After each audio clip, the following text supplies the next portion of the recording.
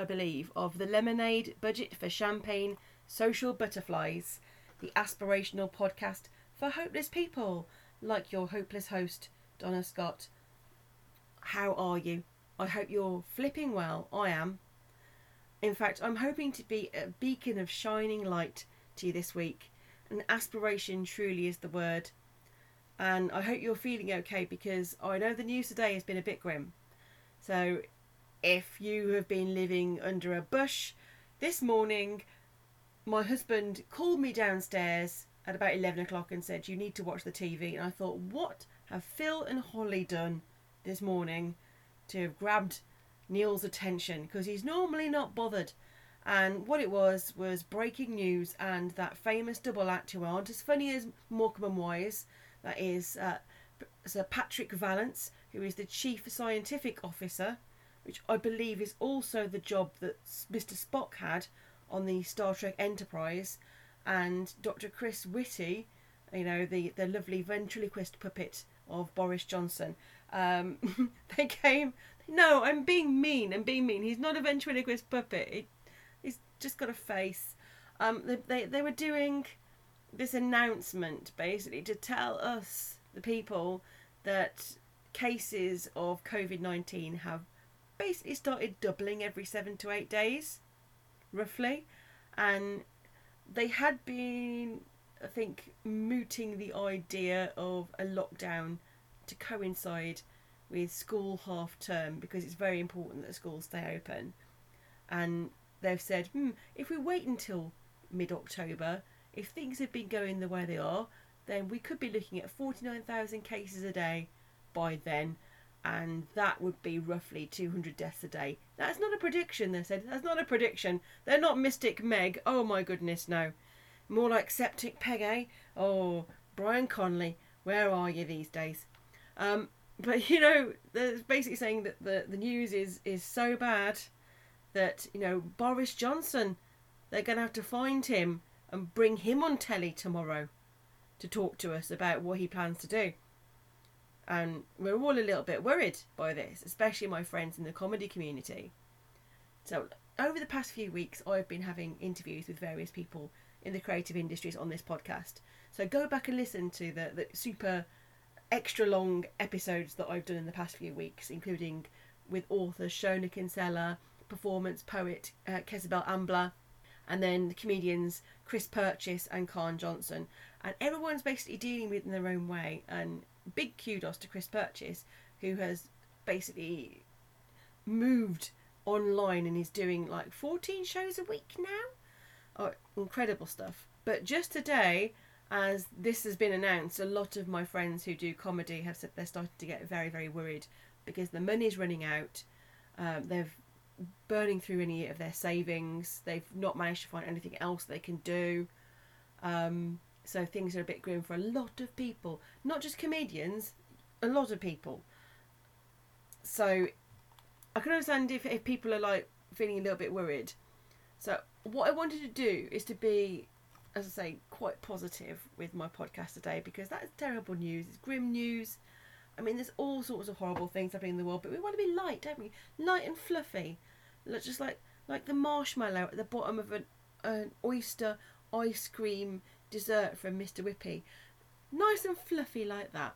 So something nice, sweet, you know, nice. So what words of aspirational joy can I bring to you? I think I do have some. I mean, nothing you can put on your wall in fancy calligraphy. Although it would be quite cool, wouldn't it, if somebody did their wall with the words hands, face, space. Maybe it'll catch on. And a little butterfly on the edge of it. And a little rainbow for the NHS. These are the times we're living in, but they look so nice on my wall.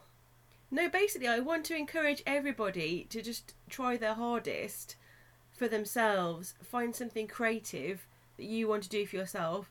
And also, what I think you should do, not that I'm going to tell you what to do, but one thing that would be nice to do is, if you've appreciated something this week, something nice, try and spread a bit of positivity. Try and spread the joy. Like, if you've read a book, tell people about that book. If you've seen a nice film, tell people about that film. I mean, we're all flipping enjoying that David Tennant thing about the serial killer Dennis Nilsen, aren't we? Spread the joy, spread the joy. Tell everybody about how good David Tennant is in that role, and how flipping heck, if he'd played this first, we wouldn't have thought of him as a good Doctor Who, would we? Because how can Dennis Nilsen be Doctor Who? No, but he's really, really good. Daniel Mays is really good. Pip Torrance is really good. Jason Watkins, really, really good. There were no women in 1983 apart from the Madam Foreman of the jury. That's it, guys. Let's do a British drama about a female serial killer for a change. Choose Joanna Dennehy. I can't think of any others. In fact, I have been getting in the mood for a bit of serial killer related stuff this week by listening to Truth and Justice and Real Crime Profile, and I've been listening to the words of Jim Clemente.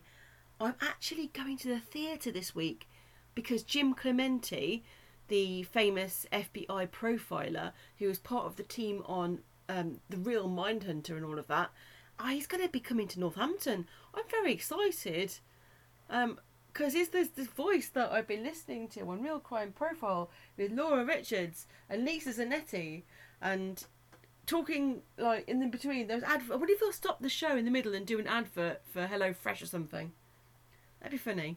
Or what do they call it? What's the version of that in Blue something? Blue Apron, or Harry's Shaving Club. He'll start doing that in the middle of his talk at the theatre. Yeah, he's coming to Northampton to talk about how to spot serial killers.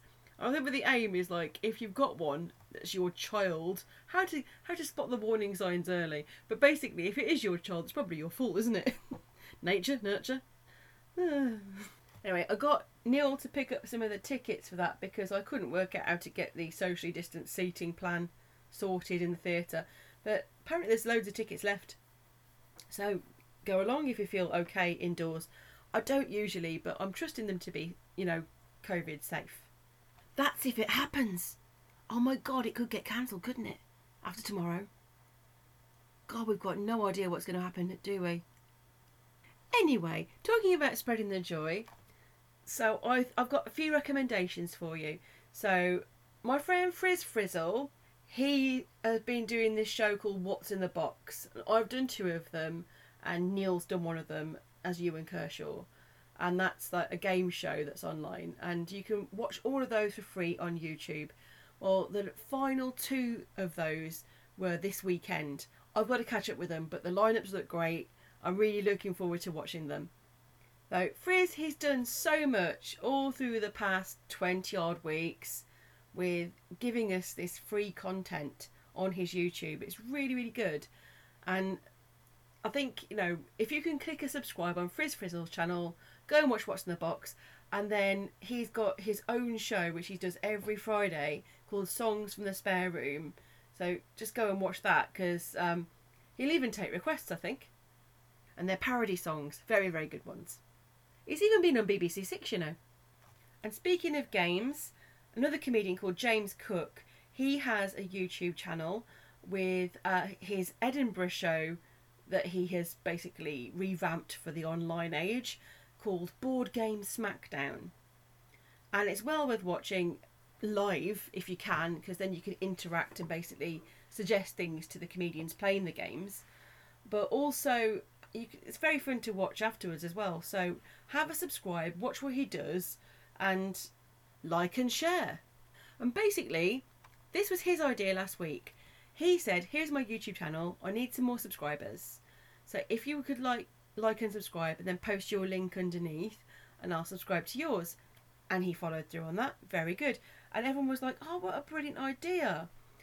So lots of people posted their links, and a few of us said, yeah, we're going to go and we're going to subscribe to everybody on this list. Because the way that YouTube works with its algorithms is that if it feeds you stuff and you watch it, it will then suggest something to you that's very, very similar. But you can have more control over what you get to see if you confuse the algorithm a little bit. So the more things you subscribe to, the more choice you're going to have popping up. It's like I noticed that YouTube's suggestions were going a bit screwy for me when all I was getting was like David Icke suggested to me, because I'd watched one video where David Icke was being criticised, but and I was getting lots of Nigel Farage videos recommended to me. And I'm like, I've got to stop making this YouTube algorithm think that I'm a kind of nut job. And it's really, really improved the viewing quality of the things it offers to me. You know, lots of reaction videos, top 10s, biographies, comedy shows, and lifestyle. So I'm watching a lot of Frugal Queen and Lizicki. Oh, and Uncle Roger. Love Uncle Roger. So, you know, there's absolutely no reason not to subscribe to someone's channel. It's not going to actually throw up their channel in your feed all the time. It doesn't do that. If you don't believe me, watch The Social Dilemma. It's on Netflix right now. And with YouTube's monetization plan, if you have 1,000 subscribers and 4,000 watched hours in 12 months, you can start getting money off YouTube, which is great. Otherwise, you just have a channel and then just have to try and get money from people who like you through other means like Coffee and Patreon. That's if you're after the money. I haven't asked for anything yet, but I will do, because let's face it, I do comedy, I make content, and I think it's worth something. But I just don't want a paywall, you know? It's not worth the paywall. Anyway, James Cook was like, yeah, I'll subscribe to you, and he subscribed. We all subscribed to each other. And then what did I notice? I gained like all the subscribers, like only about 5, in a list of about 20 people. And so, you know, some people were just ignoring it. And and then some of those subscribers unsubscribed as soon as I'd subscribed to them, which is mean. It's rude. It's rude and mean. Rude, mean people. I've only ever unsubscribed from a channel in my life, and that was because they were eating disgusting things. Sort of like George's Marvellous Medicine.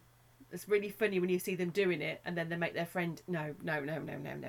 Spread joy and positivity, people, not disgust and horrible feelings. Anyway, let's think of some lovely things that have happened this week. One thing I've done this week is I've learned how to make cheese. I've made some labneh, which is kind of a yoghurt-based cheese. I made my own yoghurt, and then I made the labneh, and it's lovely. So I've been eating that for my lunches. And my tomatoes have finally started to go red in the garden. It's happening. It's happening, guys. It's happening. Also, I've made some sloe gin, giving the jars a shake every couple of days. It's going to be awesome. I'm pretty sorted for Christmas, I think, because I've got all my pickles. I'm growing my red cabbage in the garden. I've still got a bed full of spuds, which I'm going to be chomping my way through. Flipping love gardening these days. Still got courgettes growing. Got my butternut squash. It was growing like about 3 squashes, but it's only growing 1 big one now. I hope it does grow some more. I don't know if it will. And finally, after growing about 20 plants, I've got 2 chilies coming through. I've been very busy with the editing. That's been going pretty well. And Neil has fixed my guitar, and he's got his guitar, which he found in a skip, repaired, and we are having another go at learning chords. My guitar was a Christmas present to me when I was 16, and I learnt a few chords in the first couple of years, but after that I didn't really bother with it. So it had been a little bit broken and dusty and unloved for many, many years. And I've just started playing it again. That's Mickey. It's still got a bits badge from my smash hits on the guitar strap. So yeah, Neil's got himself practically a brand new guitar for pennies. And then just a bit of work and it's absolutely sound. And it's a semi-acoustic one as well. So we can plug it in and play it. But clearly we don't want to annoy the neighbours. Anyway, this is going to be a very short podcast from me this week. But joy of joy, BBC is bringing back Newsjack, so I've submitted something for it today. It's probably going to get rejected because I really rushed it. So it'll be recorded for next week's podcast after I've tweaked the ending so that it's better. I've spent a month basically trying to write more and improve my hit rate in joke telling. You know, not that I'm not already awesome, but I wanted to work on my universality. So I joined this online group that does writing exercises every day and spend 10 minutes a day doing like jokes based on a theme word with a majority American audience, and then we vote for our favourites and give each other feedback. I've never won, possibly because I think you have to think a lot with my jokes sometimes, and I get that as well when some other people have submitted jokes that reference popular culture.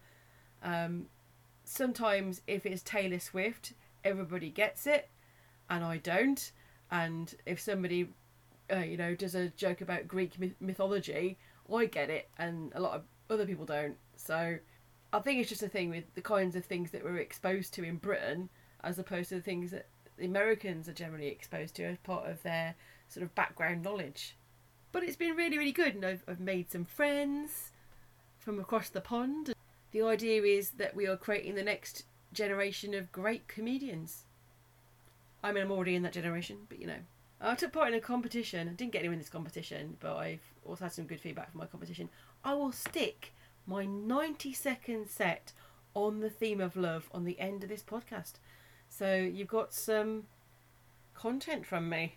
It's not in my usual style, because my usual style is, my name's Donna, like the kebab, and I'm very rough sounding. I bring out my black country accent a bit more. I sound a little bit more unsure of myself, whereas the set I've done, I wanted to try and get as many jokes as I could into that 90 seconds, so I have to be a bit quicker and clearer. But yeah, like I say, for the next 6 weeks I'm going to be focusing on writing radio stuff, and I think this is the thing I want to tell other comedians about. Everyone's kind of like lingering, waiting for news about whether or not live comedy is going to be even more affected. I mean, I went to a live comedy gig as a punter last week, supporting Comedy Crate, supporting the Black Prince where the event was held, and the acts were Paul Sinner, who of course we've seen before, and he's on The Chase, Bobby Mayer, who I've seen before but I don't know, Sarah Callahan, who I don't know at all, but she's a bit newer, but she's great, and the MC was Will Duggan, who I've known for ages. Podcast fans will know of him as Will, friend of the show Duggan, from All Killer No Filler. Anyway, I had a fantastic time, but chatting to the acts afterwards, there was not one of them who had managed to do more than 3 gigs since the end of lockdown.